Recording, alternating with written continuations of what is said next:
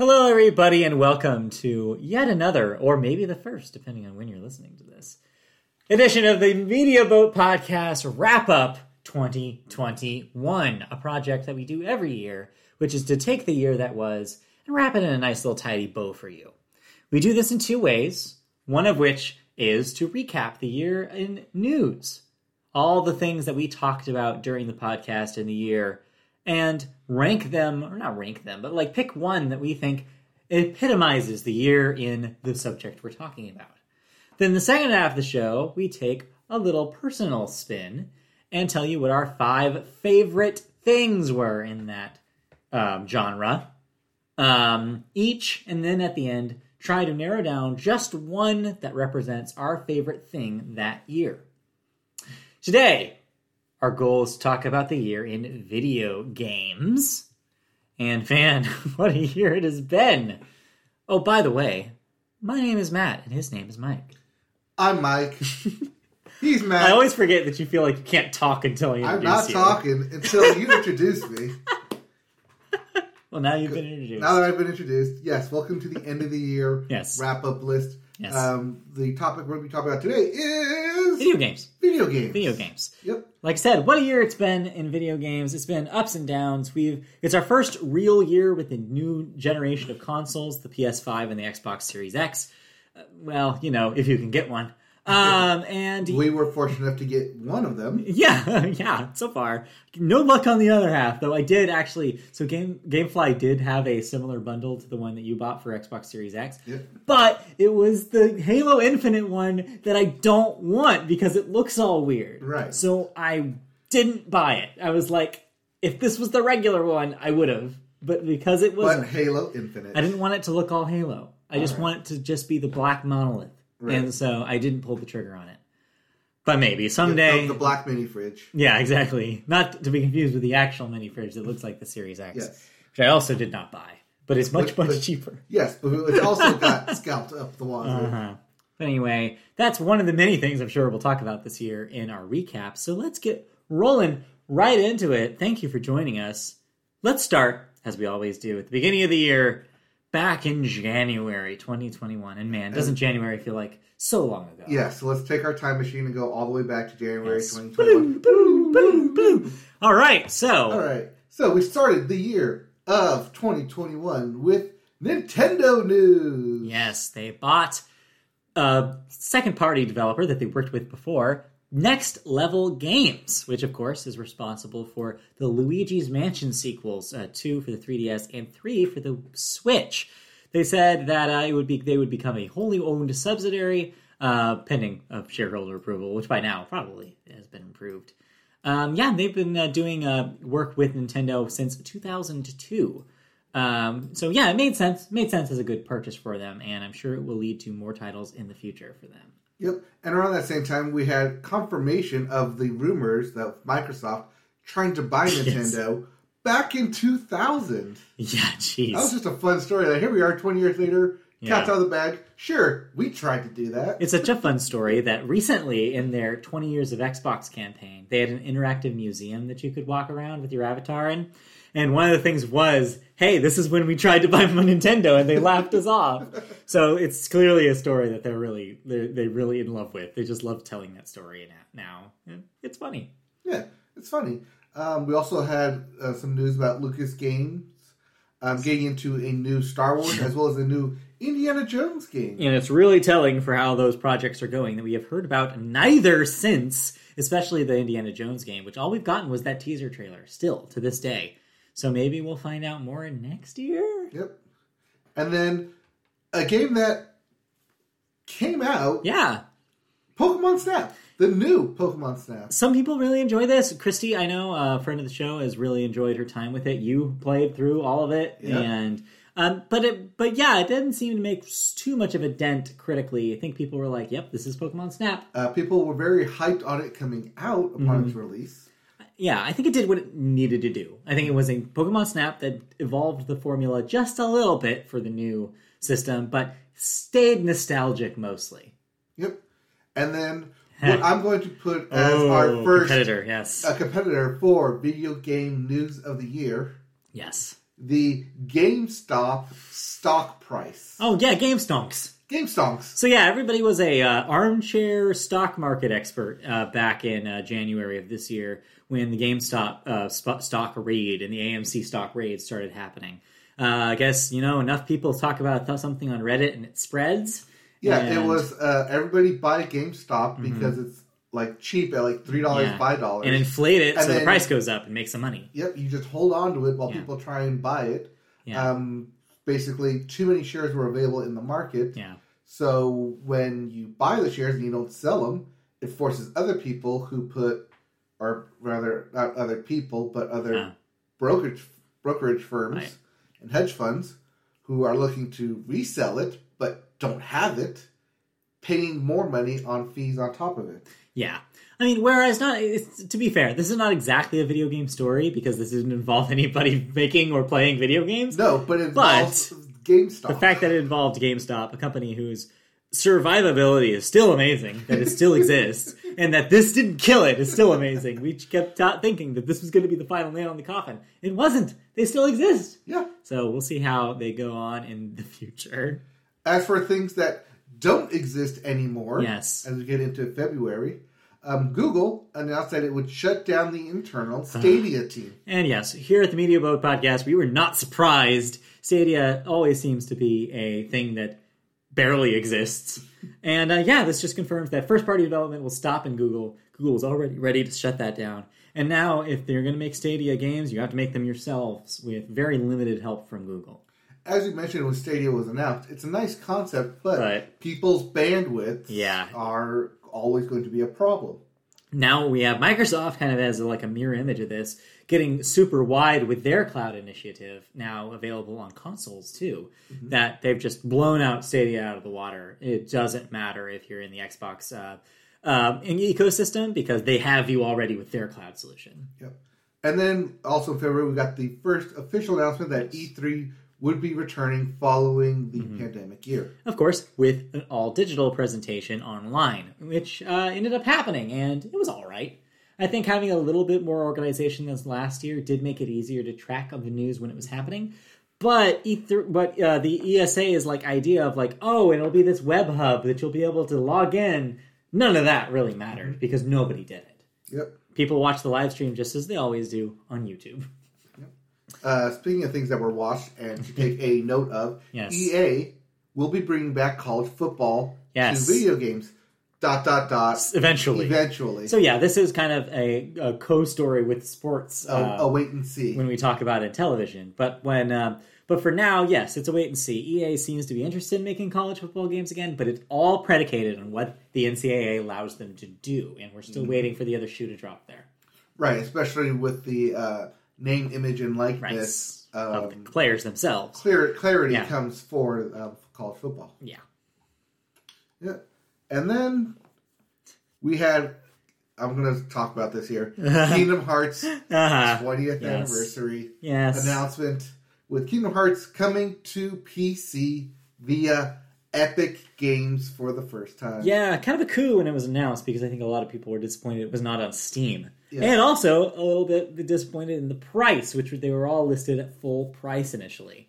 I mean, I guess it was good that these games came out on PC. The mod scene really loved it. Yeah, mod scene loved it. Eventually, Kingdom Hearts would come out to the Switch as well. Yeah. Thus completing that you can get Kingdom Hearts anywhere.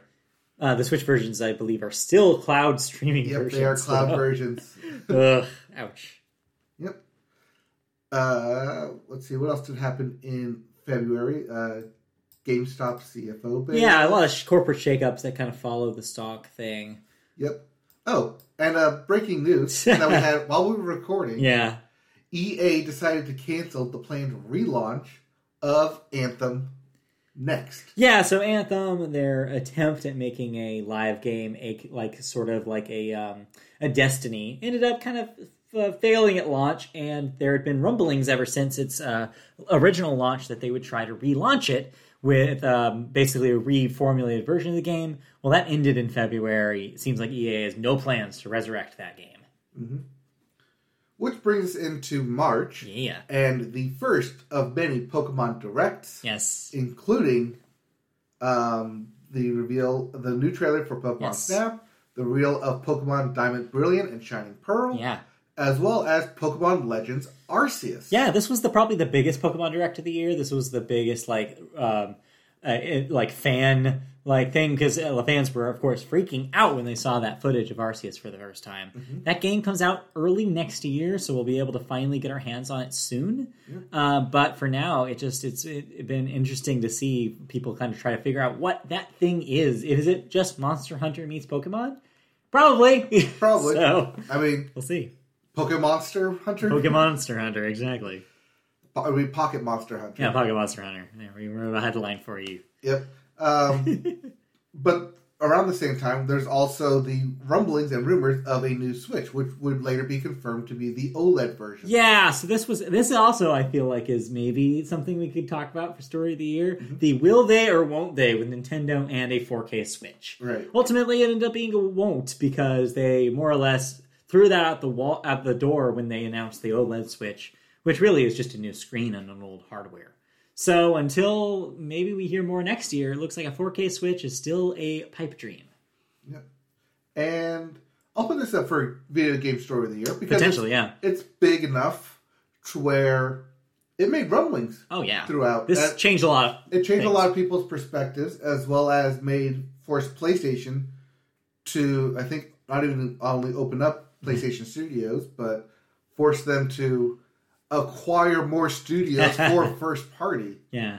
And that's because Microsoft and Bethesda, or rather ZeniMax, signed a $7.5 billion exclusivity deal. So this makes Bethesda and all the game studios linked to them, including studios like Arcane and Bethesda Softworks, the Fallout and Elder Scrolls people, under the Microsoft umbrella officially. This kind of started a larger conversation about this being the time for studios to buy smaller studios, that this being a lucrative time where they're worth more than they will be in the future.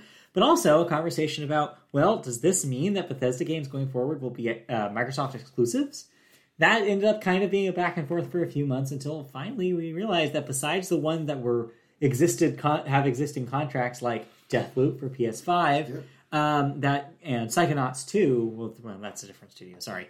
It means that things that already were going to come out will come out, but in the future, it seems like Microsoft is saying that that stuff will be exclusive to Microsoft platforms. Mm-hmm. So we'll see if that remains the case moving forward. Yep. And then, not to be outdone, Sony made itself a big splash announcement that it would shut down the PS3 and PS Vita digital stores on their own platforms. So they ended up stepping... Only to reverse said decision. There were some of these, but not all of this.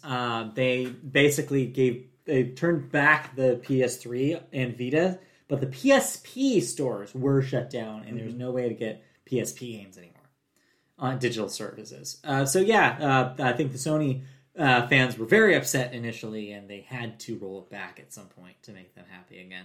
Yep.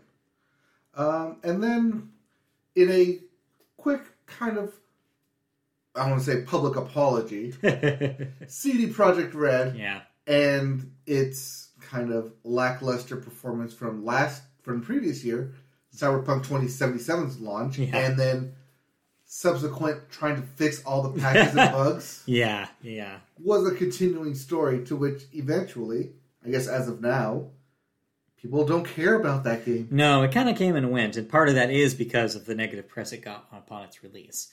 To this day, I believe it's still not perfect. I think that people playing it now at least say that it's relatively bug-free compared to its original version. But as much as they can try, it's very, very hard to make people rethink of that game in a way where they're approaching it fresh. Mm-hmm. So it'll be a while, I think, before people look back positively on Cyberpunk. Yep. And then we get into April and all the E3 news. Yes, this was E3. Or at least... Or pre-E3. Pre-E3. June, I think, is when you get the actual E3 stories. Yes, but in April, happened. As with baseball coming up, there was a crossover of sorts. So we had known the previous year that the league was basically forcing Sony Santa Monica, basically, Major League Baseball, to release forcing Sony Santa Monica to consider at least putting MLB The Show, their storied PlayStation exclusive baseball franchise, on other platforms besides PlayStation. Well, it happened, and not only did it happen in spectacular fashion as Microsoft somehow pulled off a coup to make it on Game Pass.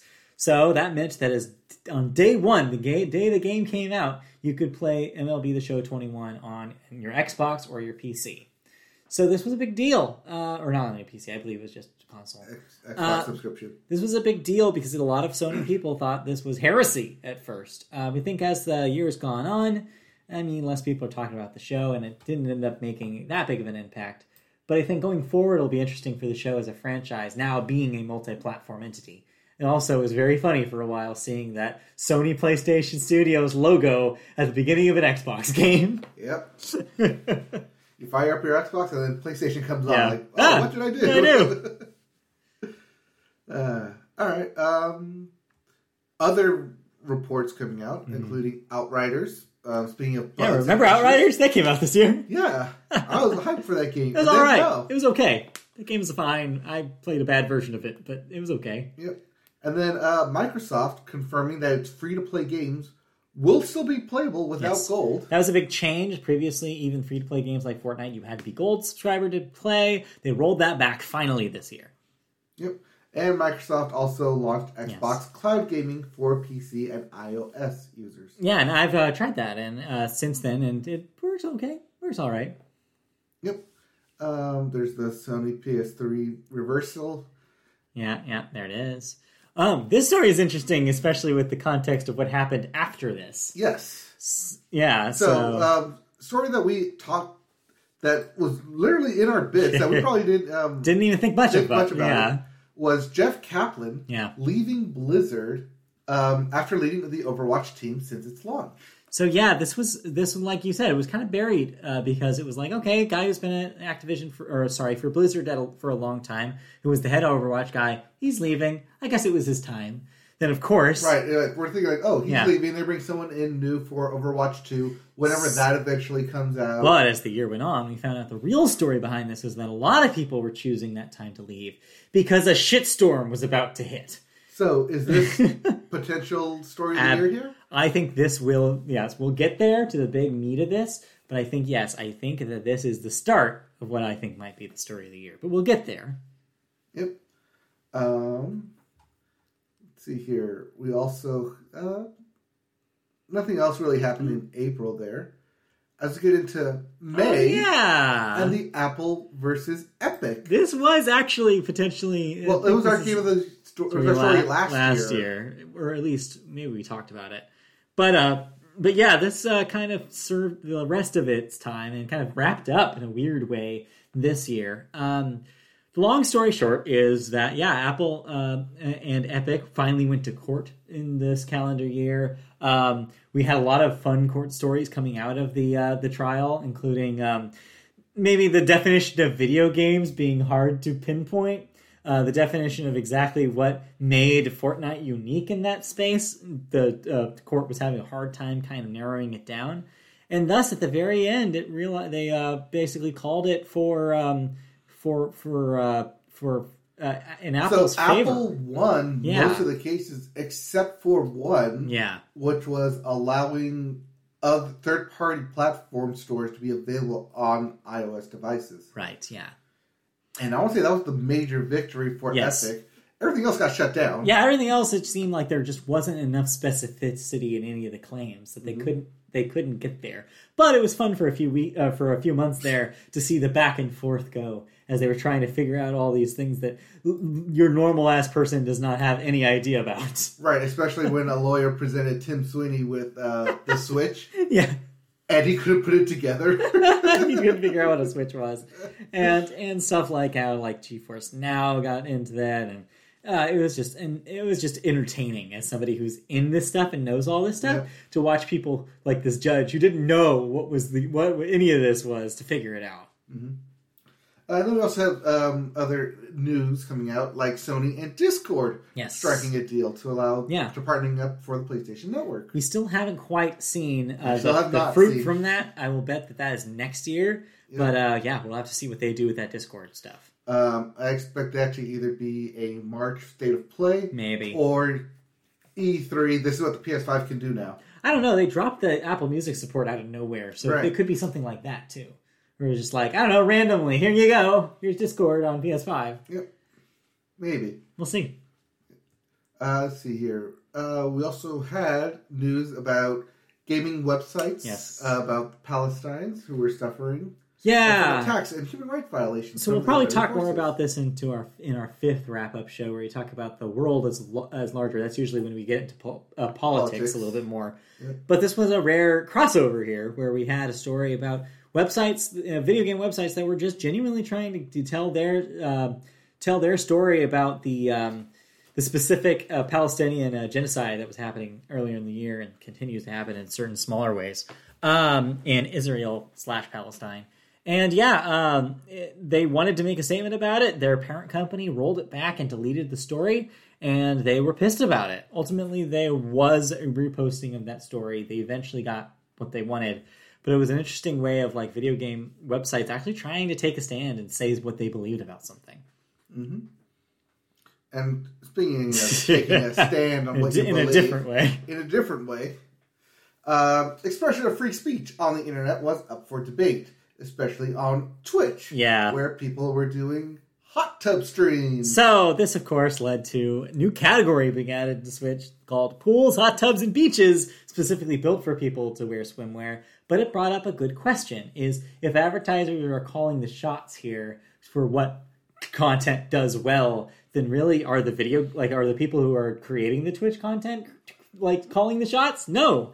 So it's an interesting conversation that keeps going about Twitch's relationship with its marketing side and its gamer side, and trying to figure out where these eyeballs are going. Right. I mean, last year, 2 years ago, we talked a lot about the DMCA and music rights. Yeah, and you can't play music. Continuing to be a problem. Yep. And then we get into June. Summer is here. Yep, where Nintendo won the piracy lawsuit against ROM Universe. And it's established a precedent. This, because of how expensive this was, $2.1 million in damages. After this, you see kind of a slow domino fall of other famous ROM websites kind of also going by the wayside. Some have chosen to shut down by their own volition. Recently, I think one of the more famous ones, I forget its name, shut down 2 weeks ago. Because, Nintendo has proven that they're going to throw their weight around when it comes to what they call illegal emulation of their games. Mm-hmm. So... Yep. And then we also had news of Playdate with the Crank console. Still not out, but people who are a fan are excited to see those things ship early next year, it sounds. Yep. And because we're in June, thus E3 Here we happens. go. The big E3 stories. All right, so the big ones, let's just break it down by Nintendo, by company here. So Nintendo's big stuff was really just sequels to existing things we knew about, or surprise announcements like Metroid Dread and WarioWare Get It Together. Mm-hmm. But mostly wasn't too out of nowhere. They only teased new footage of Breath of the Wild 2, a game that's still not coming out the calendar year this year. Right, and they did announce Mario Party Superstars. Yeah. Which was rumored and then officially confirmed. A little bit of a greatest hits of Mario Party that people seem to enjoy. Yep. Then we get into Square Enix, where the Guardians of the Galaxy game was announced. And we'll talk about that later. Yeah, as well as some smaller things like that First Soldier Battle Royale game that you played, Final Fantasy VII Universe. Yep. The Nier mobile game as well, which I ended up playing as well. Yeah, so, And those Final Fantasy Pixel remasters that immediately came and went because everybody was angry about the font. Yep. Among other things. Among other things, yes. Microsoft/Bethesda now. Yeah. At their press conference. A lot of footage of stuff that we hadn't seen in a while, like the sequel to Stalker, Back 4 Blood, which came out to some people really enjoyed that as a nice Left 4 Dead throwback. And Psychonauts 2 being a one-day Game Pass game, as well as the forgotten 12 minutes, which really came and went. Yep. Just 12 minutes is like the game nominated for like. Yeah, but it seemed like critically it was not loved, and the people really did not enjoy that. But most of all, there wasn't like any like I'm looking here, and there wasn't any like huge thing besides more footage of Halo Infinite, which, as we mentioned, comes out this week as we're recording it.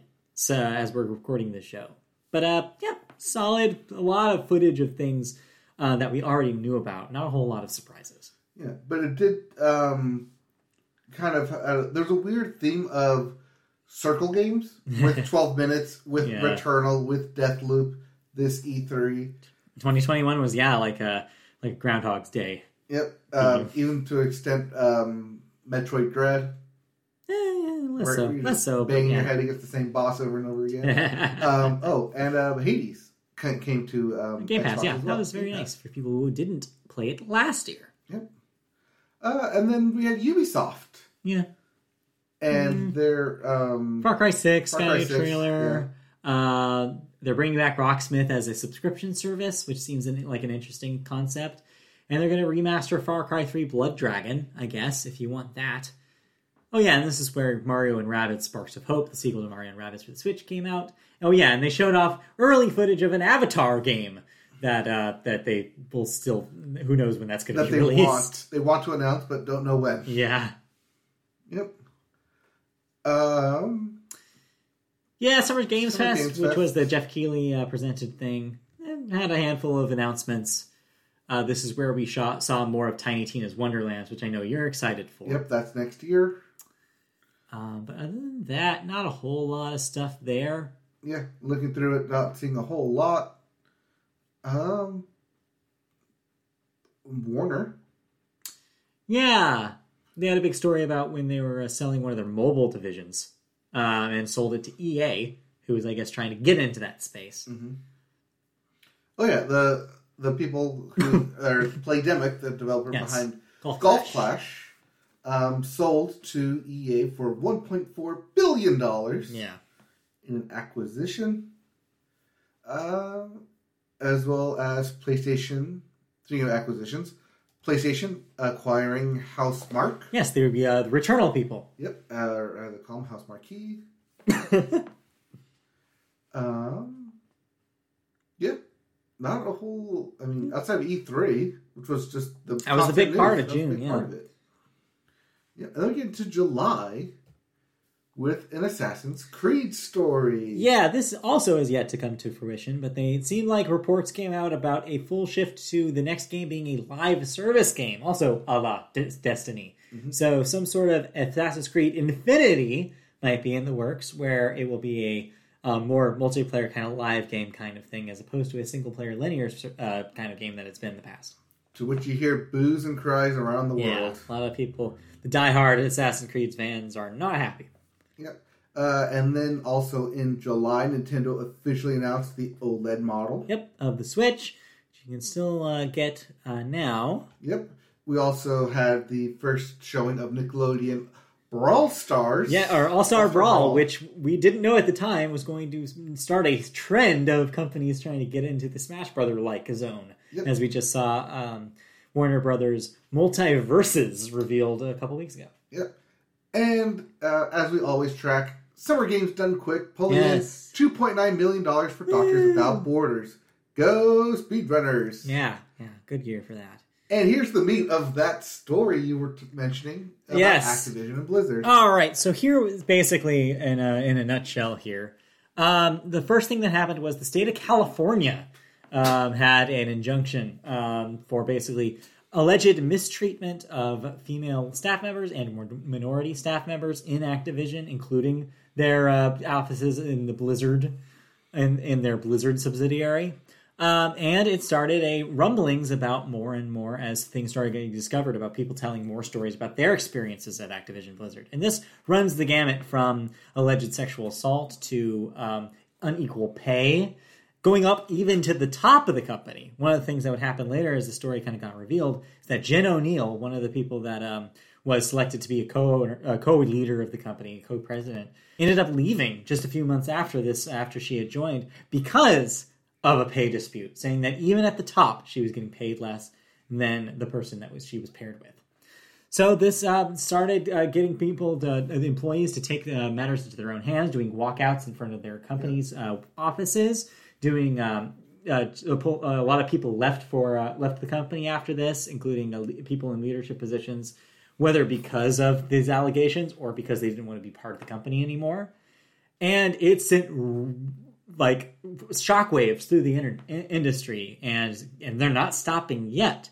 As recent as the last podcast we did, where we talked about how these stories have gone all the way to the top to Activision CEO Bobby Kotick, who is now being lumped into these by saying he's also responsible for some alleged assault.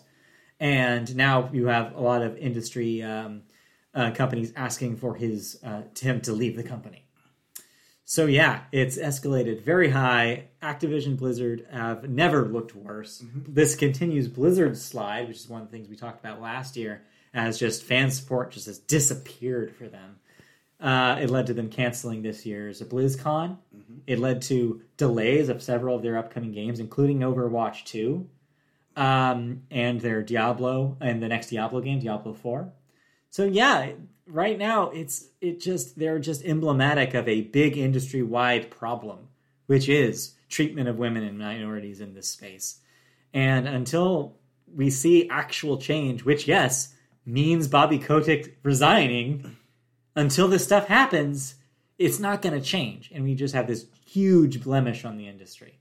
I think this has to be story of the year, because when you get to a point where Nintendo, Microsoft, and Sony all have their top people making statements about it, and and having to revise and consider their relationship with Activision, who used to be an extremely important and powerful third-party publisher, that means that we've gone to critical story here. You've crossed that line. We've crossed that line. Like Sony's Jim Ryan said that they would think about it. Phil Spencer at Microsoft said that he would reconsider their relationship. And in an official source, not a confirmed source, but a pretty official source, Nintendo's Doug Bowser even said something about it. That's when you know you've crossed a line here. But we're still in August. Yeah, somehow. This is still in August. But I think this for me, this is the one, because it means so much, and it represents so much of the industry and what they need to work on. Mm-hmm. Right. I mean, it's Activision. Yeah. Activision's been around for since decades. The Atari, they started at the beginning of console video gaming. Yep. All right. That's currently ranked high on our end of the year. Story of the year here. But we still have other news to get to, because it didn't just stop there. No. Including Steve Gaynor, one of the co-founder of Gone Home developer Fulbright. Yes. Stepping back from his role as a creative lead. Yeah, it seemed like this was less about actual, no one is alleging assault here, no one is alleging any sort of mistreatment. But it does seem like there was just an overall tone that he would sometimes use with women, and just an overall vibe that it was not super comfortable for women to work at the company. And so, becoming aware of this, he decided himself, on his own volition, to step down from his position at the company. Right. I mean, this was also following 15 people who had departed, 10 of them being women. So, yeah, clearly it was not a place that the women felt comfortable working at. And then we had the first rumblings of Grand Theft Auto, not 6, this is not in the future here, but a Grand Theft Auto remake. Yes. Or not remake, remaster. Sort of. Rebrand, remaster, re-edition, re-release of GTA 3, Vice City, and San Andreas. And of course, since then, this has come out, and it's been completely on fire. And they immediately had to try to patch it and roll back some of the plans that they had for it because of how much of a buggy disaster ended up being on launch. Mm-hmm. Let's see. Then we had Gamescom. Yeah, Gamescom. Which showcases the new Marvel Midnight Suns being announced after it was rumored. A new Halo Infinite trailer. This is when we got the Saints Row reboot news, which has since been delayed till August of next year. Yep. As well as Borderlands Cosmetics coming to Sea of Thieves. Yeah, some crossover business there. This was also when we finally got the Horizon Forbidden West release date, which has also been delayed. Yep. As well as the new release date for the Lego Star Wars, the Skywalker Saga. Yeah. So it was an okay Gamescom. I mean, it's always kind of like the little brother to E3, the European E3, if you will. So nothing super surprising coming from there either. No, but as you said, like this Gamescom is kind of like the addendum to everything they announced at E3. You see a lot more Eurocentric stuff get announced there. Yep. And then we get into September, where we have the announcement of a Life is Strange TV series in the works. Yeah, that could be interesting. It looks like Shawn Mendes is overseeing this show's music there. So yeah, we'll have to see what happens with that. Yep. And then Paul, I'm going to forecast here. Game of the Year next year. Maybe, if it ever comes out. Right. Horizon Forbidden West announcing that it's getting a few additions for pre-orders, including the digital deluxe version, and a steelbook edition, and a collector's edition, and the original digital edition if you just want the digital version. But of course, this was controversial when it came out because when they announced it, there was no solution for easy console upgrade for the PS4 version to be a PS5 version. So the fans complained, and just like Sony did earlier in the year, they reversed their decision, ended up offering a $10 upgrade going forward for Sony's first party releases for if you buy the PS4 games. So for any first party, it'll be a free upgrade. Yeah. Additionally, though, future games will have $10. Will have $10. So yeah, it's them basically saying like we're going to make you pay that $60 or $70 no matter what. Yeah, it's next gen tax. We're in the middle of a still mid generation that people can't get their hands on a PS5. So instead of keep trying to get people to buy a PS4 disc and put it in your PS5 system, this is their way of solution. It should be easier, but they're making it more difficult just because they can. Yep. But it's something that has been difficult, but no longer. Still apparently has the same problem. But, after months of strong words, Twitch and the National Music Publishers Association had announced an agreement to work together to, quote, build productive partnerships between the service and music publishers. About that, nothing has come out of that discussions because you're still seeing Twitch users getting takedown notices from the Recording Academy and the RIAA. And basically, anybody who owns song rights are really cracking down on Twitch streaming. This is something that's been a problem with Twitch this year. And it still doesn't look like it's been resolved. You have a lot of companies now making their games with options in the sound options to remove licensed music so that way your videos don't get taken down from Twitch or YouTube. Yep. But it's looking at you, Guardians of the Galaxy. Yeah, so it's slow, but maybe someday we'll get some sort of agreement there. Mm-hmm. And then we had a fall version of the PlayStation Showcase. Yeah. Where we saw Uncharted 4 and Lost Legacy coming to PC and PS5, as well as the announcement of an upcoming Wolverine game. Yeah. A Spider-Man 2 video game. Yeah. Gran Turismo 7 trailer. And they capped it off with God of War Ragnarok. Officially announced. Yeah, officially announced. So mostly stuff we knew about except for the Wolverine game, which I think a lot of people were very excited for. But overall, an okay PlayStation Showcase. Yeah, but we still haven't seen actual footage, though. But the same week. We got news of Nintendo. A Nintendo. I lost my train of thought here. Well, Nintendo Direct as well. Nintendo Direct happened the same week. Yep. Where we got news of a Kirby. Yes. A Kirby 3D open world game. Yes. For coming next year called Kirby and the Forgotten Land. And I am jazzed for this thing. This looks beautiful. I'm excited to see Kirby in a 3D world. So yeah, I'm very excited for this. Yep, because it's 1996 again and Mario 64 is out. But it's Kirby! It's different. It's Kirby. And then because Nintendo being Nintendo wanted to do Nintendo things, announced that the Nintendo Switch Online will be getting a higher price tier, which would give you access to the Nintendo 64 and Sega Genesis games. Again, another example of people were excited when they announced this, and then it came out, and then people were immediately disappointed with what was on offer. Mm-hmm. Of course, this had hand in hand with the announcement of the new Animal Crossing New Horizons DLC that added to everyone's favorite 2020 Switch game. And it seems like people are at least enjoying that part of this deal. Of course, there was also a conversation about that Switch Online higher priced tier and how expensive it ended up being. A lot of people didn't think $60 was worth the price that you got just for the handful of N64 and Genesis games that were part of this. They are planning on releasing more N64 games soon. In fact, Paper Mario will be coming next month. So the original N64 Paper Mario. So yeah, if you're interested in that, I guess this is a solution for you. But it seems like there might be better and less buggy ways to play N64 games besides this Switch version. Yep. They also announced new content for, like you said, Animal Crossing with the coming of Brewster's Cafe, new content for Mario Golf Super Rush, as well as new footage of Splatoon 3. Yes.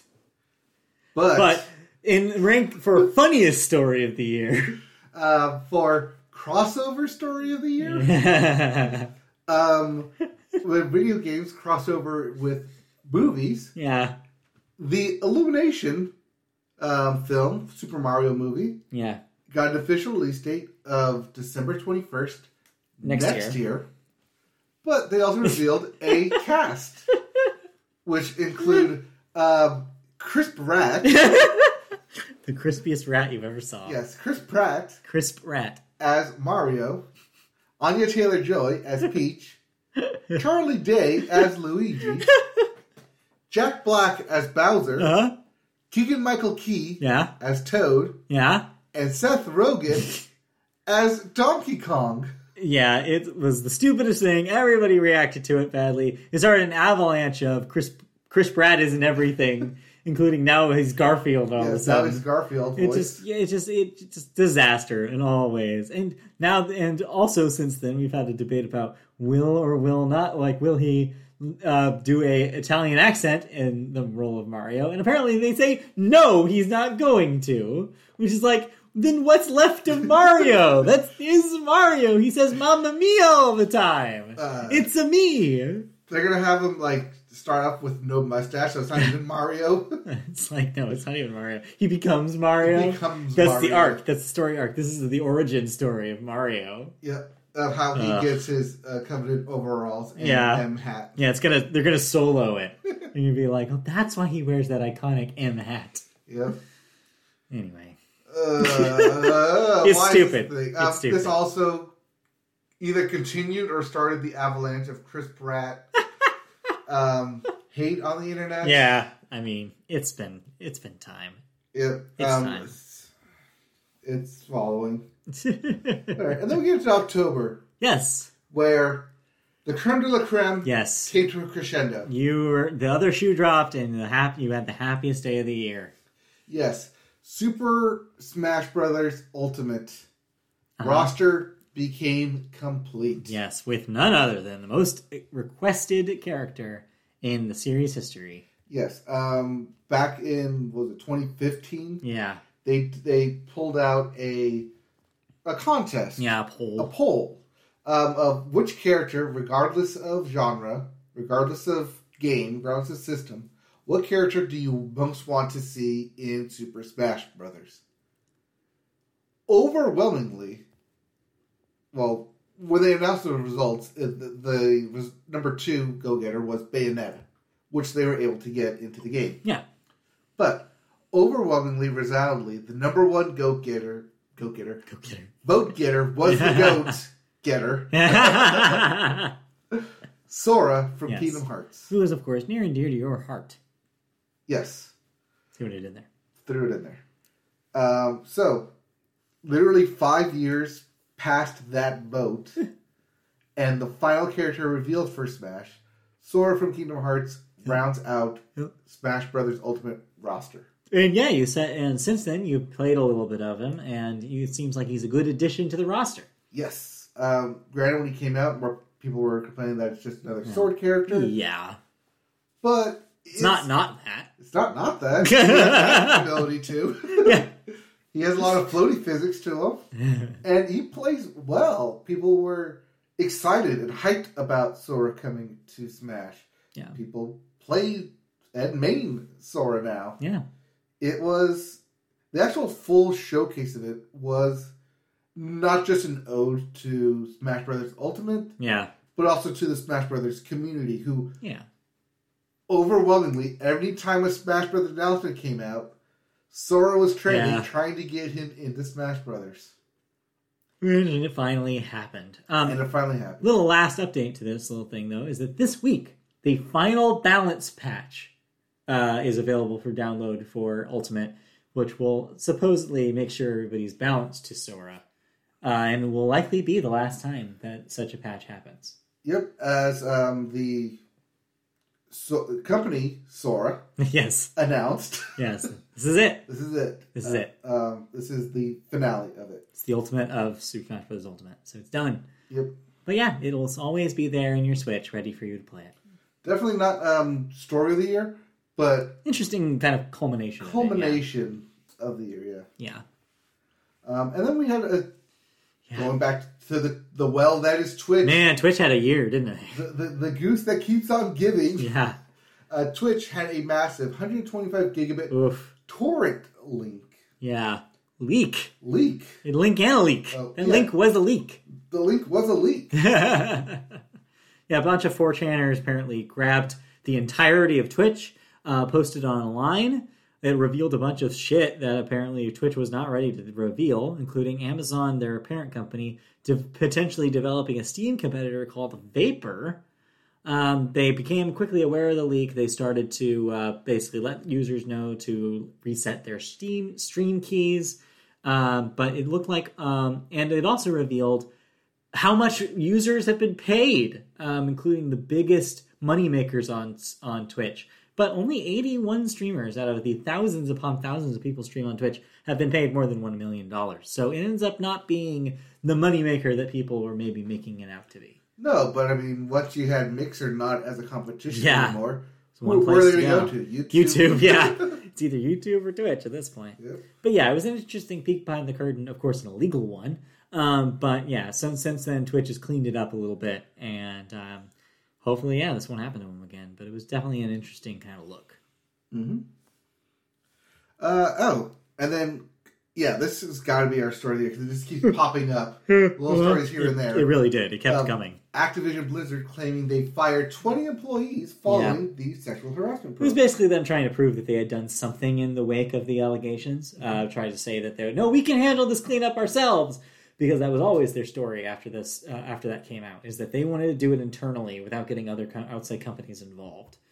And so they're trying, and it still continues, but that's not going to be enough, I think, ultimately, when the entire company culture arguably needs to change. Yep. Also in October, PS5 officially ended the Nintendo Switch's 33-month reign as the best-selling U.S. console, as people were finally able to get a hold of it. Yeah, it just goes to show you that even though you can't easily buy one in stores, the ones that they are allowing for sale are selling through immediately. Mm-hmm. And yes, of course, I realize that a lot of them are from bots, and a lot of those were scalpers. And this doesn't necessarily mean that video game players are getting PS5s. But it means that they just can't make enough of these guys for the demand. Yep. We also had... I was in Target the other day, and literally zero video game consoles available. Mm-hmm. It is the holiday season. Yeah, nothing. But nothing. You can't go into a store and buy it. It's got to be done online. It's an interesting market, too. If you're planning on selling an old console, this might be the time to do it. Yep. I'm sitting on a PS4 Pro, and I don't know what to do with it. Same, I'm on a PS4. It's literally right behind us right now. We could probably make some money if we wanted to sell those guys. But we'll see. But it will remain an issue. It will remain a challenge to get those consoles, but at least for the time being. Yep. Also, quick bits from Sony as well. They announced PlayStation PC, an unofficial announcement for their PC port games. Yeah, branding for the studio that would be called the publisher for those. Mm-hmm. It basically is a way for them, if they release something on PC or on mobile platform or on Xbox, they have now a different corporate umbrella to put that under. Yep. And then finally, Apple Music on the PS5. Yeah, like I mentioned briefly earlier. Yep. I've used it since then. It's fine. It works like Spotify It works like Spotify. So you can play it while you're playing something else, which is nice. And then we had the release of the actual Switch Online for N64 games. Yeah. To which people were complaining about the choppy frame rates and you can't remap your controls. Yeah. Not a great launch for that thing, but hopefully they'll be working on it and patching as it going forward. And speaking of patches, Returnal finally got a mid-game save update. Yeah, everybody got the one thing people wanted from Returnal they got. Mm-hmm. I already mentioned the Jen O'Neill story about her leaving Blizzard after basically saying she was not being paid for the same amount as her partner. Yeah. Although that wasn't immediately revealed until a few weeks after the story originally ran. Mm-hmm. We also had a bit of a bump news about the Nintendo Switch game Mario Kart. Yeah, Mario Kart 8 Deluxe is now the best-selling Mario Kart game, finally surpassing Mario Kart Wii's record. So it now becomes easily one of the best-selling games of all time. Mm-hmm. Yep. And then various hardware delays, including that of Steam Deck. We mentioned Playdate. We didn't even talk about the Steam Deck earlier. No. That was a big deal for some people. No, it's not. I mean... Not for us. But yeah, earlier in the year, just to clear that up, Valve announced a Steam Deck, which is a handheld device that plays Steam games. That's different from a mobile device? No, different because it plays Steam games. Yep. Was a big deal, but it was only... They had basically a scheme where you had to sign up to get in a tier of release because they couldn't put them all out at once. Well, all of those tiers have been pushed back thanks to global supply chain issues. This also went hand in hand with the Playdate, the aforementioned panic device with the crank, also getting delayed. Mm-hmm. So any hardware you're looking forward to this holiday season, it's going to be a little longer to get one. Yep. And then we had the official Wall Street Journal report about Bobby Kotick. Which I talked about earlier. It's only a matter of time until that guy bails. Yep. And then... I mean, like you said, that's just going to be rolled right into Story of the Year there. We're gonna have to consider it at least. We also had a story about a former PlayStation Interactive Entertainment employee suing PlayStation for alleging gender discrimination and harassment and a wrongful termination. Again, it's not just Activision Blizzard. It's very easy to be like, well, this company over here is fine, but this company... Because, it's proved that every one of these stories is coming from these bigger video game companies. Even smaller ones, and so it's everywhere. It's an epidemic. It's not just Activision that we have to consider here. Yep, and then if Sora coming to Smash Bros. Ultimate was a positive story in my heart, Epic Games buying Harmonix was a negative story on your heart. Yeah, I'm a big fan of Rock Band, and most of the stuff that Harmonix does. To see them have another giant corporate overlord is disappointing, especially seeing them roped into making stuff for Fortnite, which is something I will never care about. This wasn't a great story, but at least they reassured fans and said that Rock Band 4's DLC future will largely remain what it has been. So, sure, I'll take it until something tells me otherwise. Yep. And then we come into December. Yeah, which we just talked about in our most recent edition of the Media Boat podcast. Yep, where end of the year stuff, end of the year games, end of the year awards all came out. Yeah. And we're done. That's it. That's all the news in video games this past year. That was it. Just under an hour. We almost nailed it. Right on the money there. But now we got to make a story of the year. And it's easy.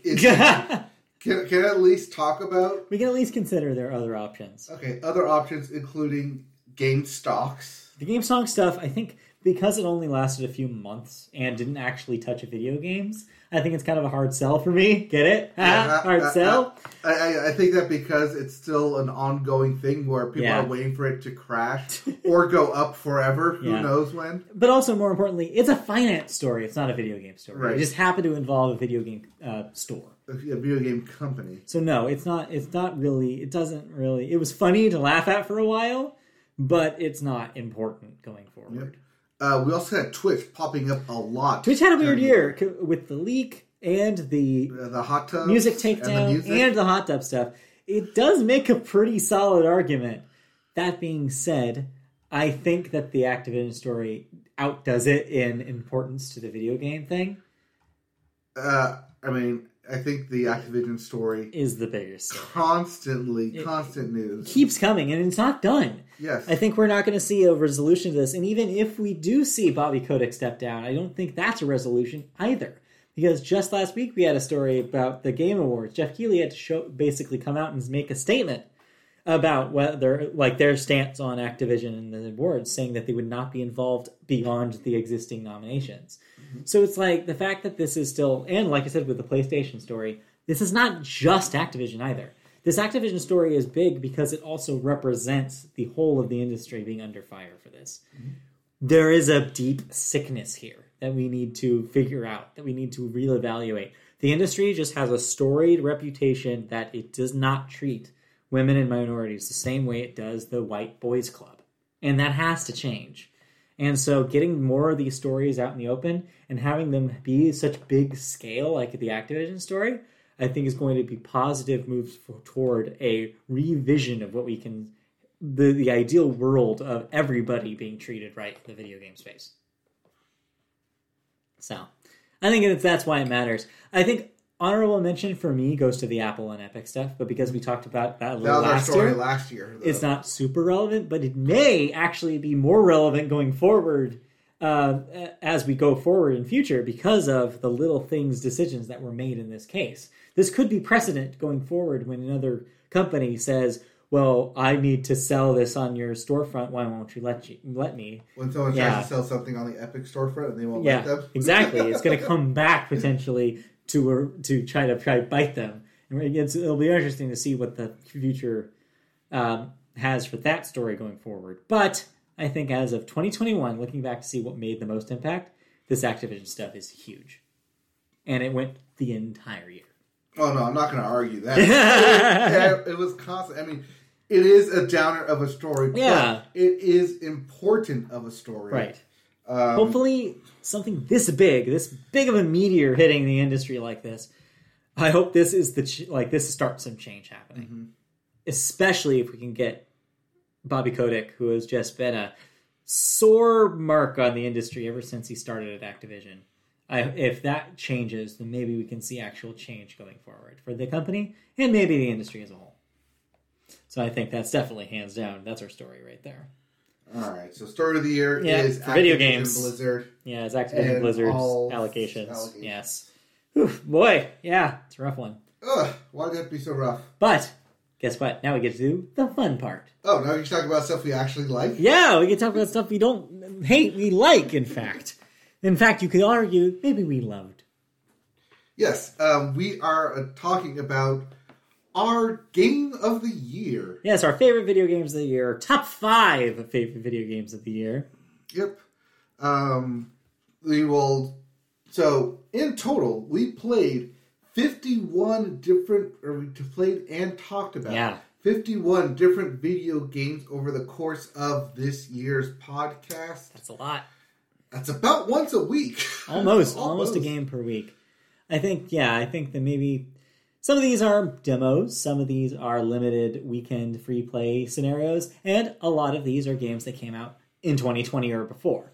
Right, some of these are mobile as well, some of these are finales as well, some of them are DLCs. But for our top 5s, I'm restricting them to games that came out in calendar year 2021, full game releases. Yep, just full game If you are new to the Media Boat Podcast, that's how we treat it here. But at the end of our individual top 5s, we'll name one game to rule them all in 2021, our Media Boat Podcast Game of the Year. But before that, let's break it down. Do you want to start or do you want me to start? I will start. All right, good. With my top 5. Before I start, real quick, you're going to talk about this one, right? It is definitely on my list. Okay, yes. I'll talk about it there then. Because it's just going to barely miss my list. Okay. So, I'm going to start with my top 5. From the bottom to the top. Starting with number 5. Yes. Is Pokemon. What's that? Pokemon at number 5? But you love Pokemon. But Pokemon what?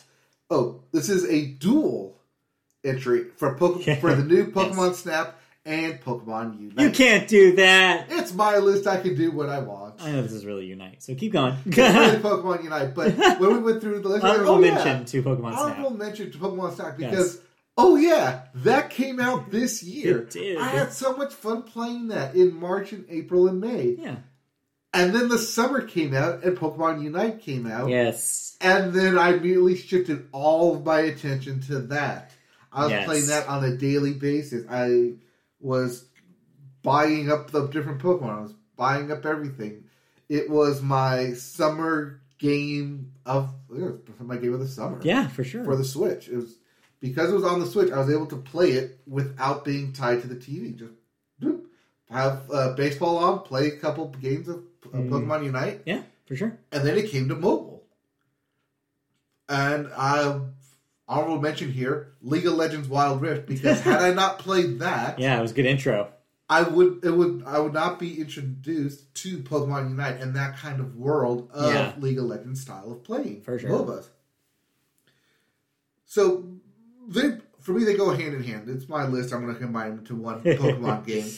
It's really for Pokemon Unite because I played a lot of that. I still play a lot of that. If I'm looking for something to play that I haven't touched in a while, I'm going to Pokemon Unite. Most of the time now it's on my mobile phone. Yeah. Because I have other games I'm currently playing on the Switch, which I'll get to. Yeah. But for the most part, Pokemon Unite is such a fun and easy game to get into. Such a fun and easy game to understand. It's like baby's first MOBA? It is baby's first MOBA. I don't need to understand all your champions. I don't understand what they all do. I know a Pokemon. You know Pokemon. You know Pokemon moves. I know Pokemon. So you're moves. half the way there. I'm halfway there. I don't need to learn all 100 people that I need to worry about or what they're going to do. You don't know all the characters in Arcane. You're good. No, so Pokemon Unite, but really Pokemon is my top 5. Well, cool. Yeah. Coming in at number 4. Number 4.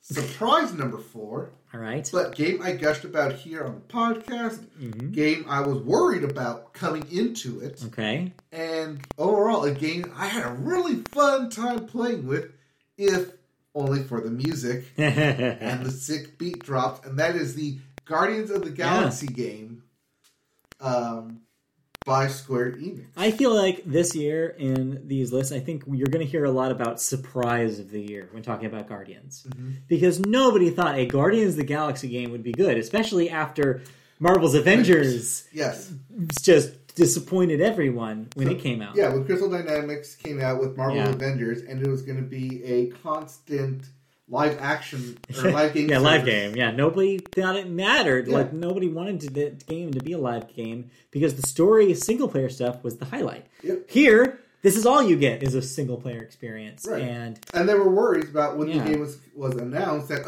you're only going to play as Star-Lord. You're not going to be able to play as any of the other characters. But what if I want to play as a Rocket, Gamora, Groot, or Drax? What if I want to play as them? Yeah. Well, but you could. It was a single-player story game. But I think having it being that specific allowed the game to be that good, to be the story that they wanted it to tell. It allowed you to control when the music drops, when the music hits. The story that itself, that it told, focused on the relationship between Peter Quill and his relationship with the Kree and may or may not be daughter as the story progressed, as well as introduce different characters from the comic books, whether you know them from the comic books or the film, into the universe. So even if what most people will do is come into this from a standpoint of only watching the Guardians films, you still have a good understanding of what the world is, and it's not like thrown into the deep end of comic book lore, which this could easily have done. Yeah. But decided not to. Oh, and did I mention all the licensing that they got for this thing? All the licensed music? Oh, every time you hit that mixtape, something new popped on. There were 0 repeats. Yeah. And I don't think I ever, there's such a thing as a repeat on there. It was fun. It was good. Able to play. Understandable. I loved playing this game a lot. Cool. But there are 3 games I like playing better. Oh! All right. So, coming in at number 3 is a shocker on my list. Oh. Because, 1, it's a Nintendo Switch game. Yeah. 2, it's from a franchise that's been around for years, but I've never played.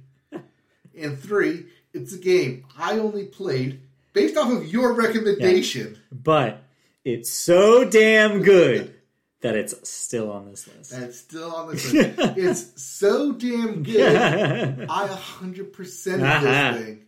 Yeah, and when I 100% something, you know it's that damn good. Because I want to spend more time in this world. I want to spend more time playing this game. Enough being around the bush. The game I'm talking about is Metroid Dread for the Switch. Hell yeah, it is.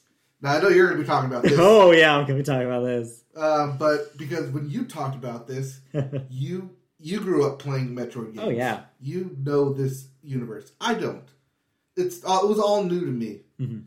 But you talked about it so much and so glowingly. I was like, okay, I have to play this thing because it's either going to end up like Deathloop, where I'm either going to love it or I'm going to bounce right off of it. Mm-hmm.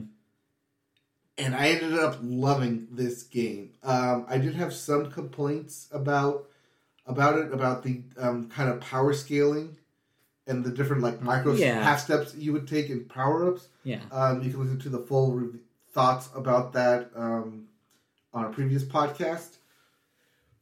But overall, as a complete game, it was fun and challenging, but challenging just enough to where I was never stuck.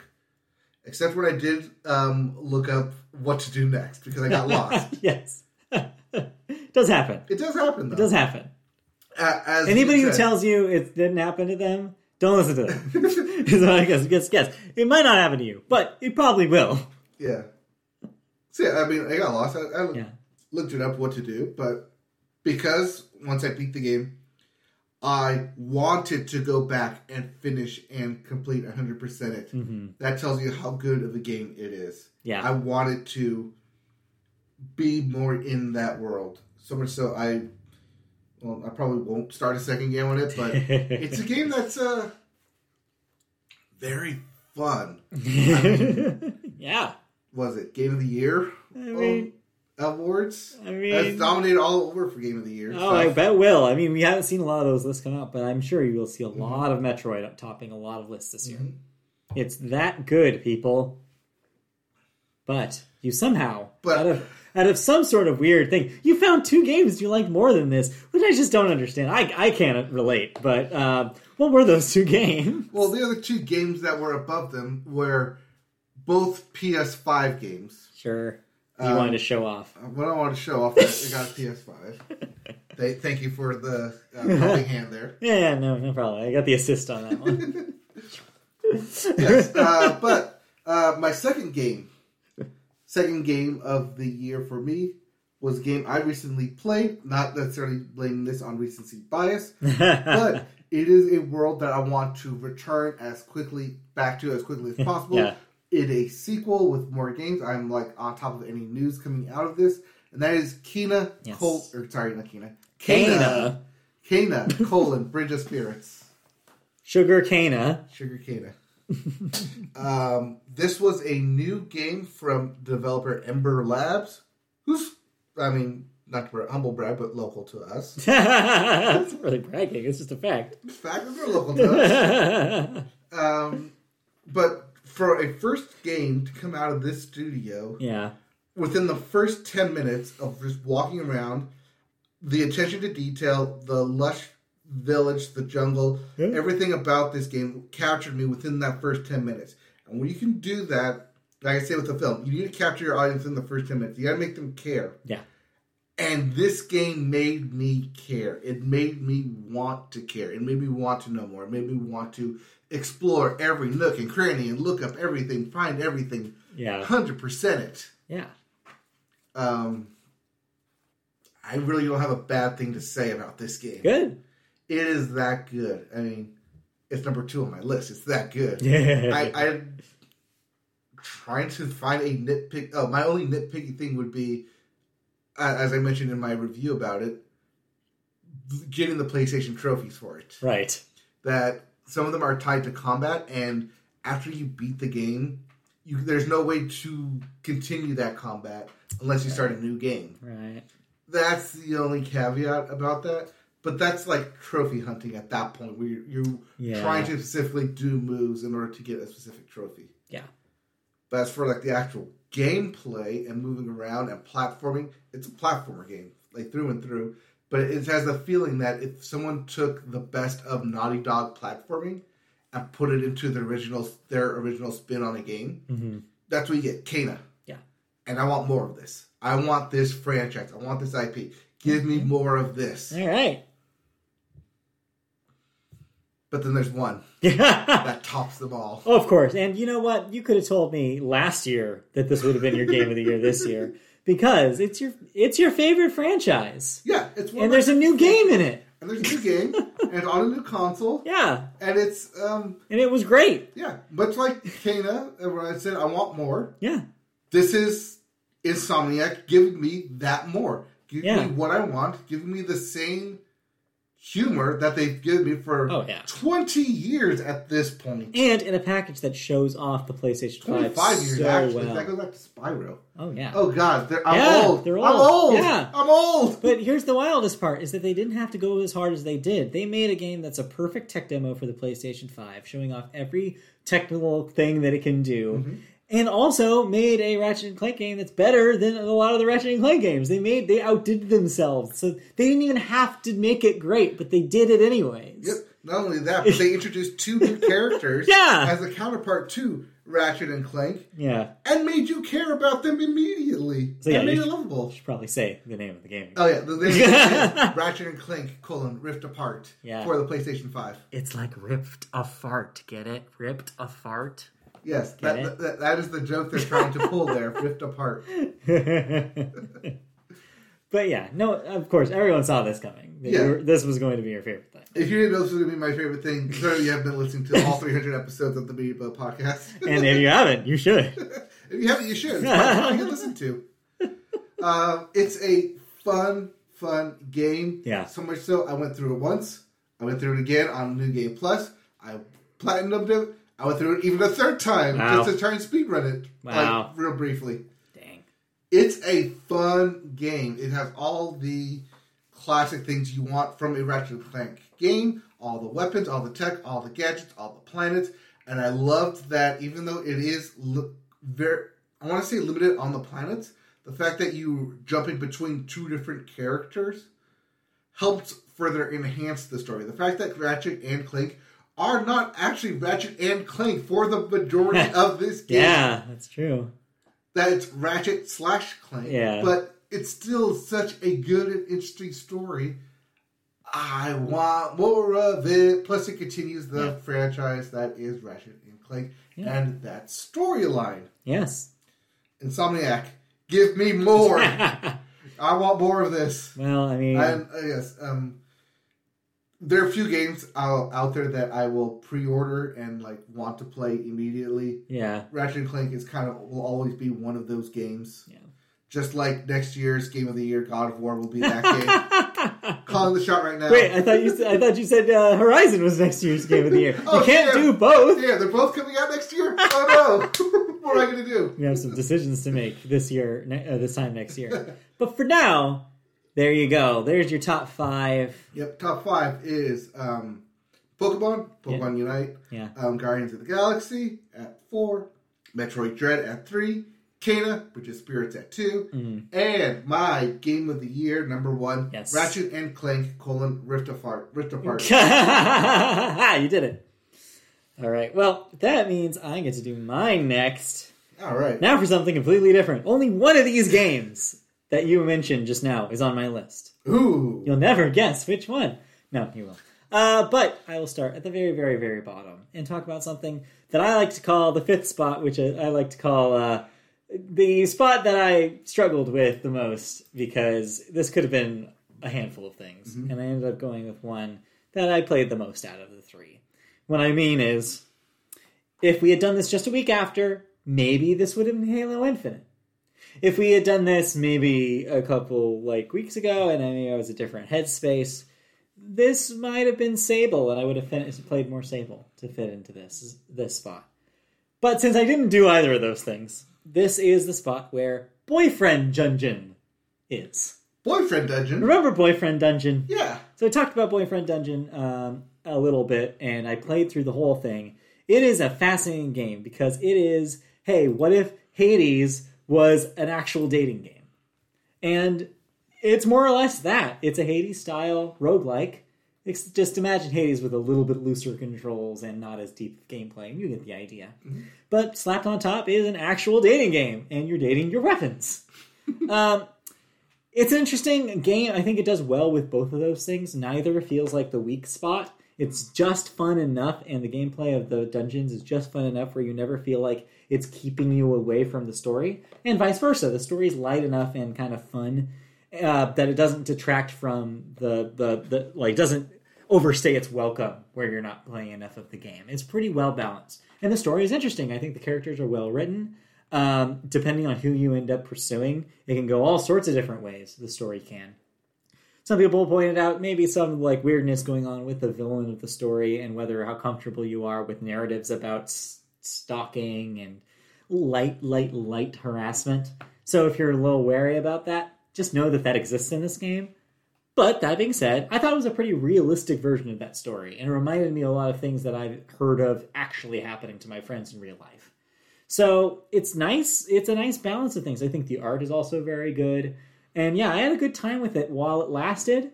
There's some replayability there if you want to play and try to pursue different characters as well. And you can pursue as many characters as once if you want, if that's the life you want to live.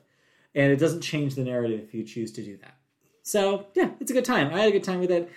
Just think of it as Diet Hades. Like, if you're done with Hades, you've played Hades to death, and you want to play something like that with a little bit more romance. You mean Media Boat Game of the Year? Yeah, Media Boat Game of the Year Hades. So if you come after that and want to have like more storylines involving an actual dating thing with your characters, if you really wanted to date Dionysus, well, then now you can. It's a neat game, but it's a number 5 game.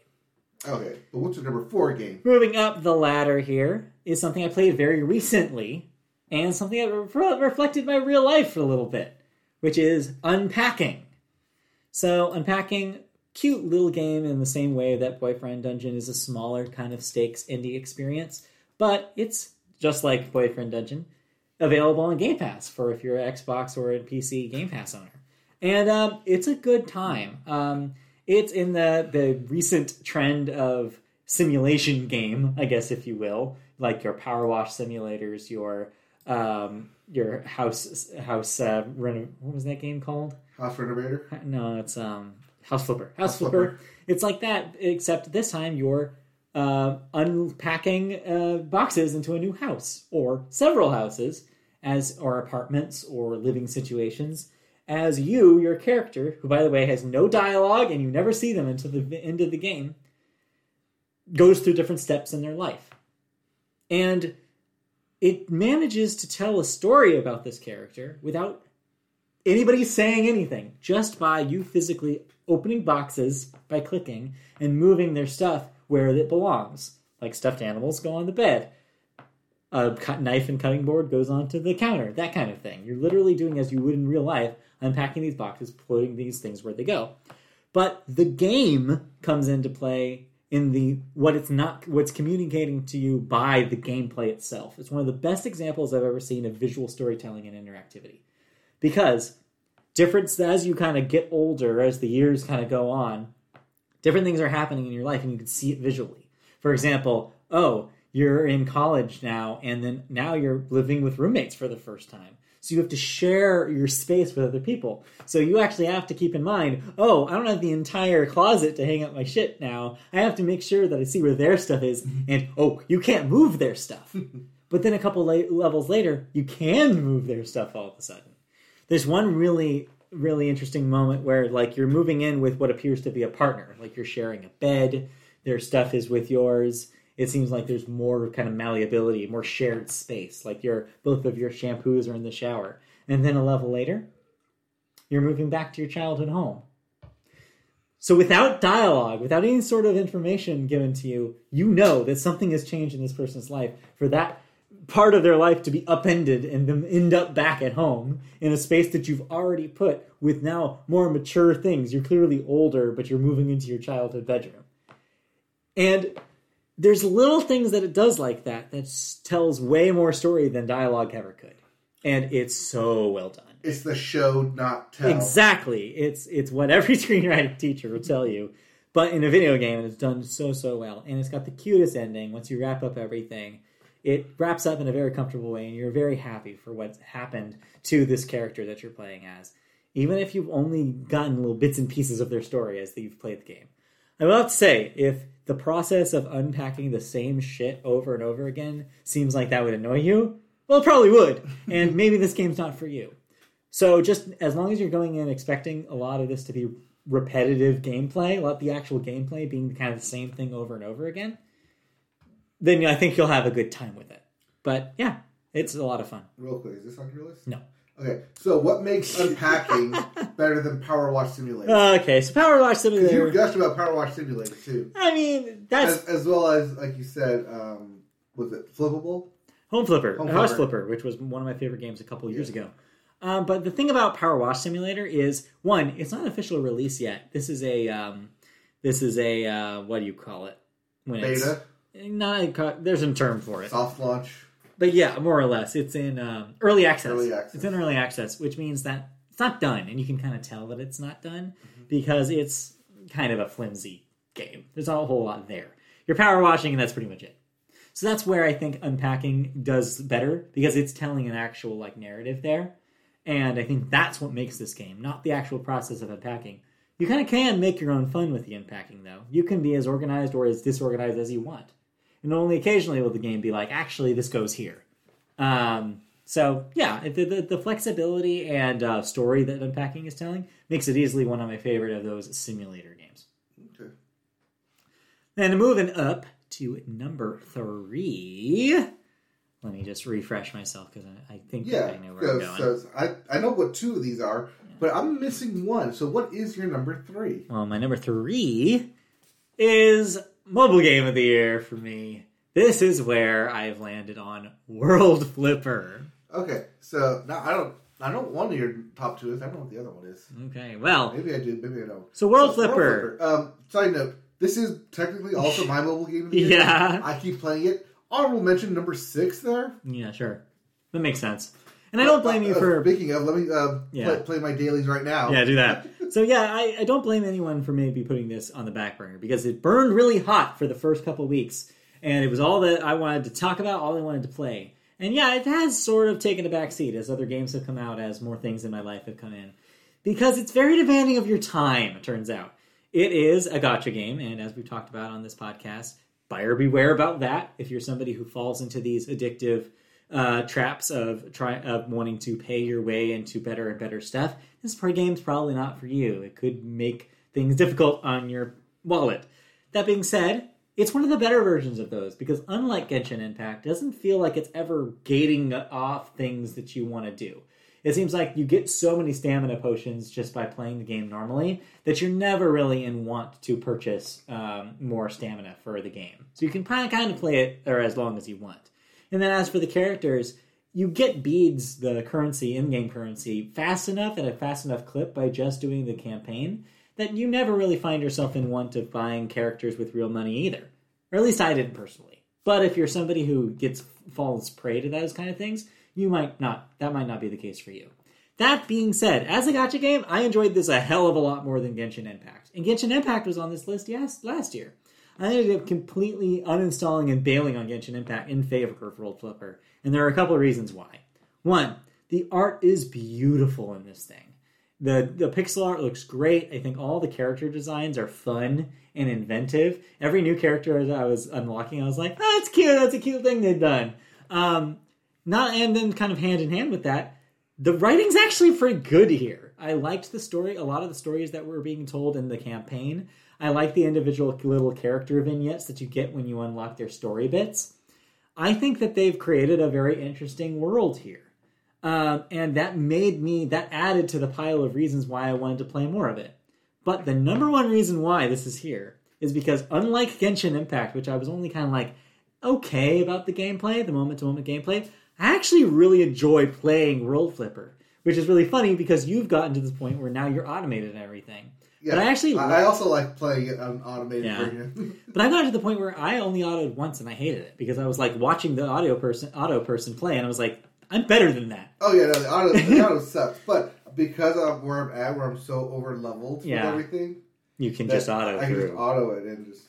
But I've had enough time, having enough fun with the actual gameplay here that I don't feel an urge to auto because I like playing it. Is it perfect? No. As a pinball game, it's kind of lackluster. If you're expecting a lot of pinball bells and whistles, no pun intended, you're not going to get that here. It's a very simple kind of pinball game.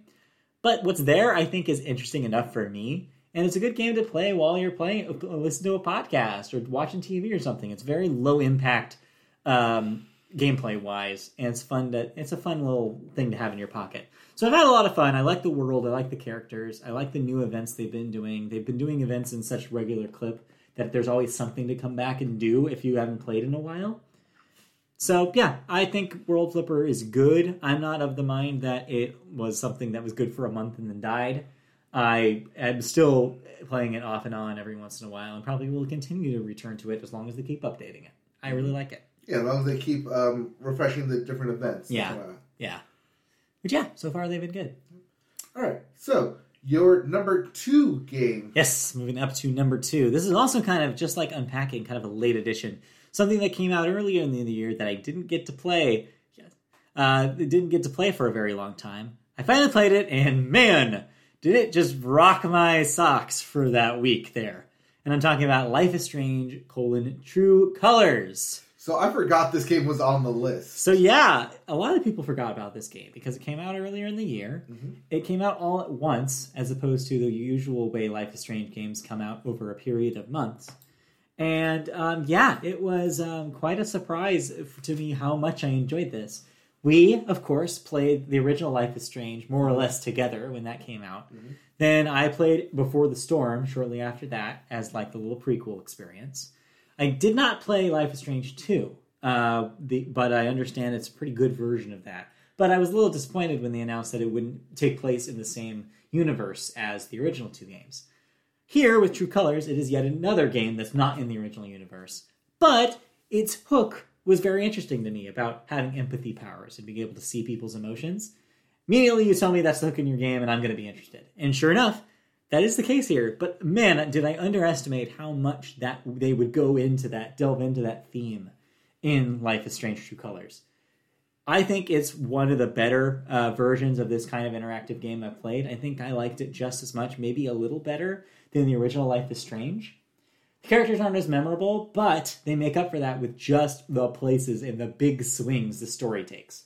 The 5th episode of this thing, I will not spoil it, but it is fascinating the way that they deconstruct the themes and try to basically have a more symbolic take on what you've expected this story to wrap up.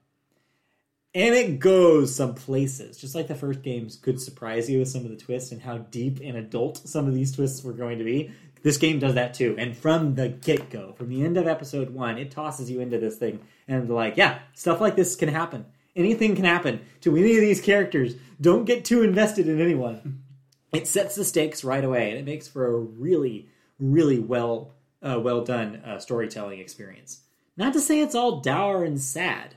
There are moments of pure joy here, which of course also ties into the theme of the game and about being different kinds of emotions, extremes of emotions. And when it wants to have fun, it has fun.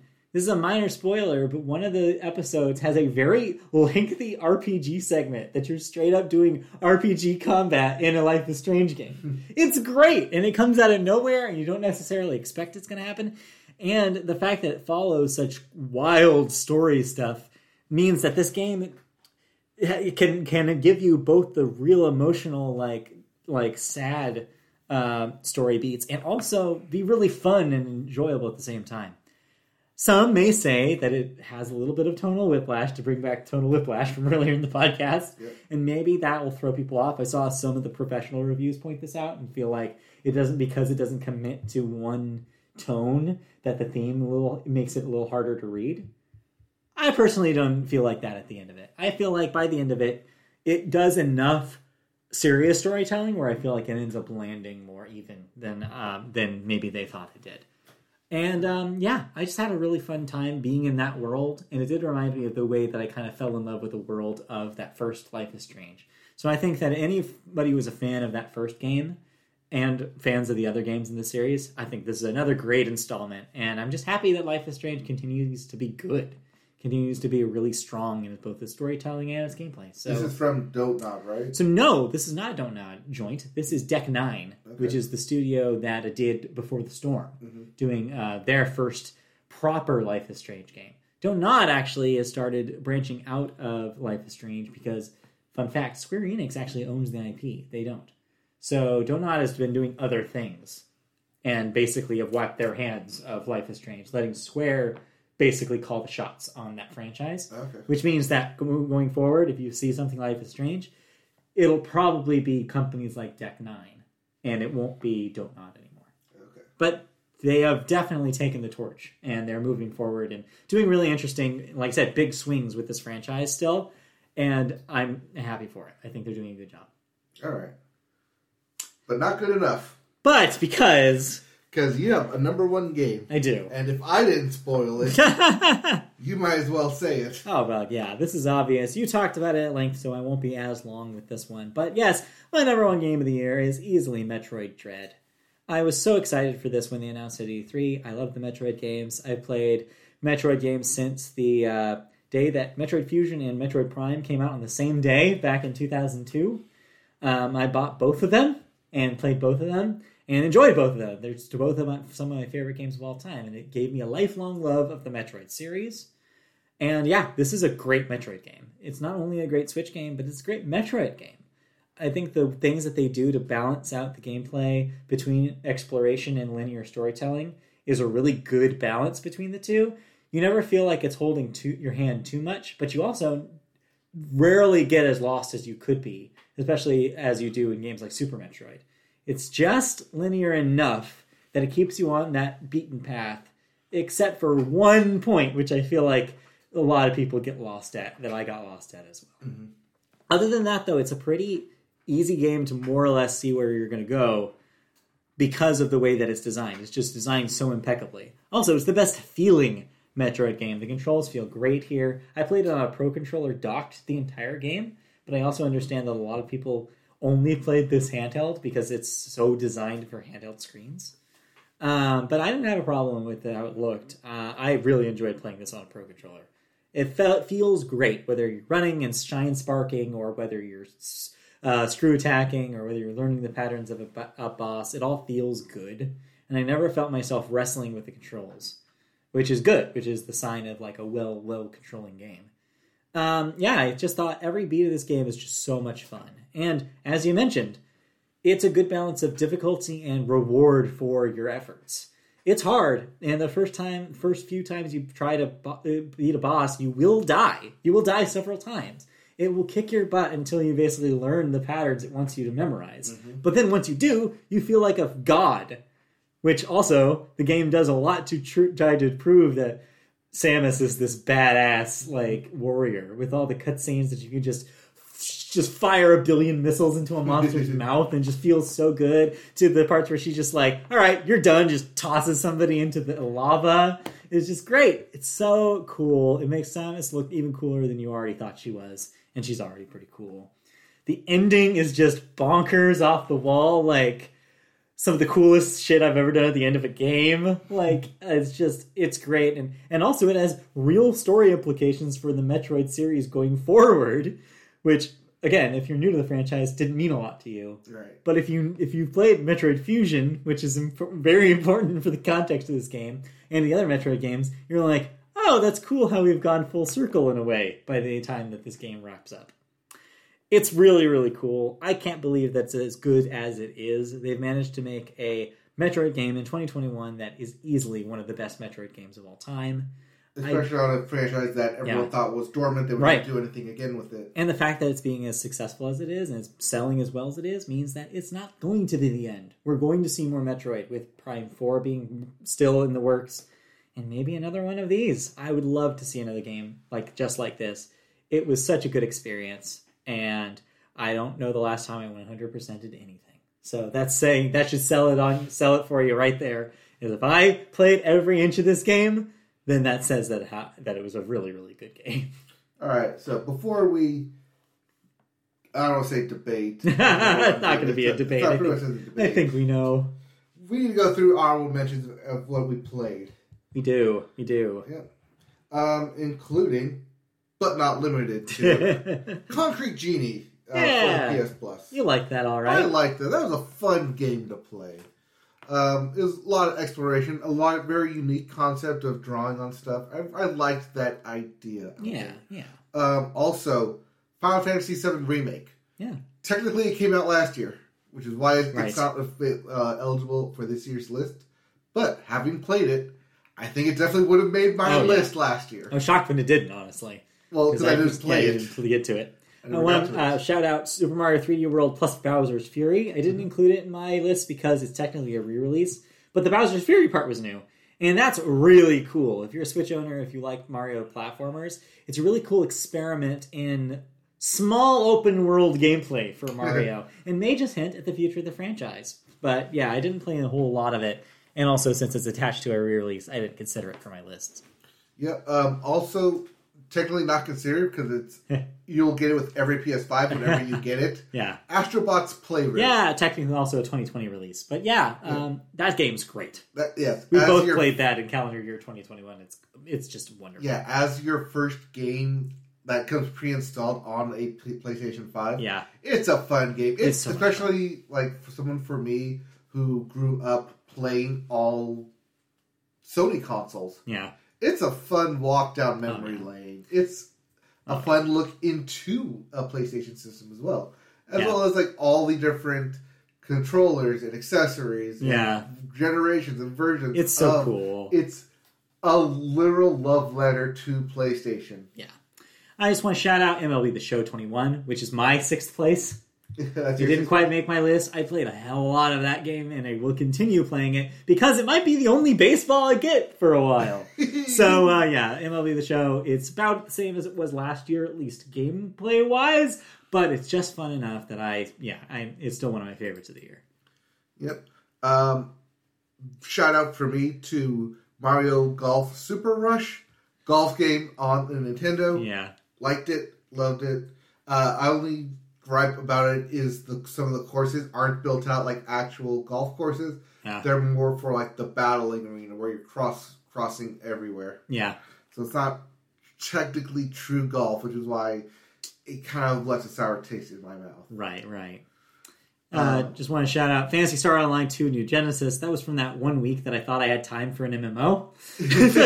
Turns out I didn't, and I dropped way off of that thing. I ended up having to uninstall it. Yep. A game that just missed my list because it's not one game. It's 6 games all rolled up into one. Right. Jackbox 8. As the trend goes, every other Jackbox is a good Jackbox. This year was the good one. The good one. I really, really love playing Job and the Wheel of Infinite Knowledge. I love those games as well as Pole Mine working together. So if you're looking to pick up a new Jackbox game that you haven't played in a while, pick up Jackbox 8. That sounds good. The Jackbox games are the only reason in the world I'd ever want to live with more than just one other person. Right. Because I never get to play them because it's only just me or one other person. And so someday I will play more Jackbox. I don't know, it's a good party game. I have a community that I play with on Twitch once a week. That's fine. That we just play Jackbox games after work. And hey, I need to get into that. I need to do that. Small community shout out there. Yeah, that sounds like a fun time. Yep. And lastly, in terms of shouting out stuff, we should probably mention Returnal and Deathloop. Games Deathloop. that we both were hot on and then dropped off on in subsequent order. I feel like in another universe maybe I would have dedicated more time to both of those, but they're games that both demand a lot from you. Speaking of games that demand a lot of time for you, but a game that I like playing the demo of at least, or at least the open beta for it, Riders Republic. Yeah. I like playing it. There's just so much in that game to do. I do not have the time to do everything in that game. Oh, yeah, and the honorary 2021 game that will mostly be a 2022 game award goes to Halo Infinite. The single-player campaign comes out this week, which means that it didn't make the cutoff. So, by Academy rules, that means it's going to be ineligible for this year and next year. Yep. So, oh well. I mean, we had the same thing happen with like Marvel's Avengers and Assassin's Creed as well. But what I will say is, unlike those games, this one will probably be very good. So I'm almost sad that we won't be able to consider it. But looking forward to playing some Halo this week. All right. Any other special nominations? I mentioned Power Wash Simulator. I played a little bit. I mentioned Sable. I wish I had played more. And Psychonauts 2. I wish I had also played more of that. All right. And lastly, we talked about it when Sora got added, but the finale of Super Smash Bros. Ultimate. Yeah, technically a 2018 game, but technically a 2018 game, but completed in 2021. Right. So there you go. All right. So now that all the honorable mentions are out of the way, video games. We need to discuss the game of the year. I don't think we need to discuss it. It's not discussed. I think it's the one that appears on both of our lists that we both really liked. The one that we both 100%ed? Which is Metroid Dread. I think there's not an argument here. We're going to crown Metroid Dread. I think Ratchet & Clank is an honorable mention here. I also played some Ratchet, but not as much as you did. Yes. And I think that, I think for me, it makes sense for Metroid. You were convinced so much that you picked it up and liked it. You convinced me so much that I should play this because, when Ratchet & Clank came out and I played on your system, this is exactly what I want. And I got further than you in the 2 hours I played. And went back home and we just play video games differently. Video games differently. But the one thing we've seemed to do the same on was Metroid Dread. So I think it's easy to crown Metroid Dread as the Media Boat Podcast Game of the Year for 2021. Well deserved. Do we need to gush about it anymore? No, I think we've done our piece. No? All right. Let's wrap this up. Thank you for listening to Video Games End of the Year list. Congratulations to Metroid Dread for being our Video Game of the Year. And not quite so congratulations to Activision Blizzard for being our Story of the Year. It's more like the Get Your Shit Together award there. So yes, thank you for joining us. That is 1/4 of, or 5th, I guess, of the Media Boat Podcast wrap-up specials for 2021. Join us on your podcast feeds for the rest of it, where we still will break down for movies, television, video, and music, as well as our final podcast where we wrap up the year for good. And hey, if those are available, you can listen to them right now. Yep. Thank you for listening to us.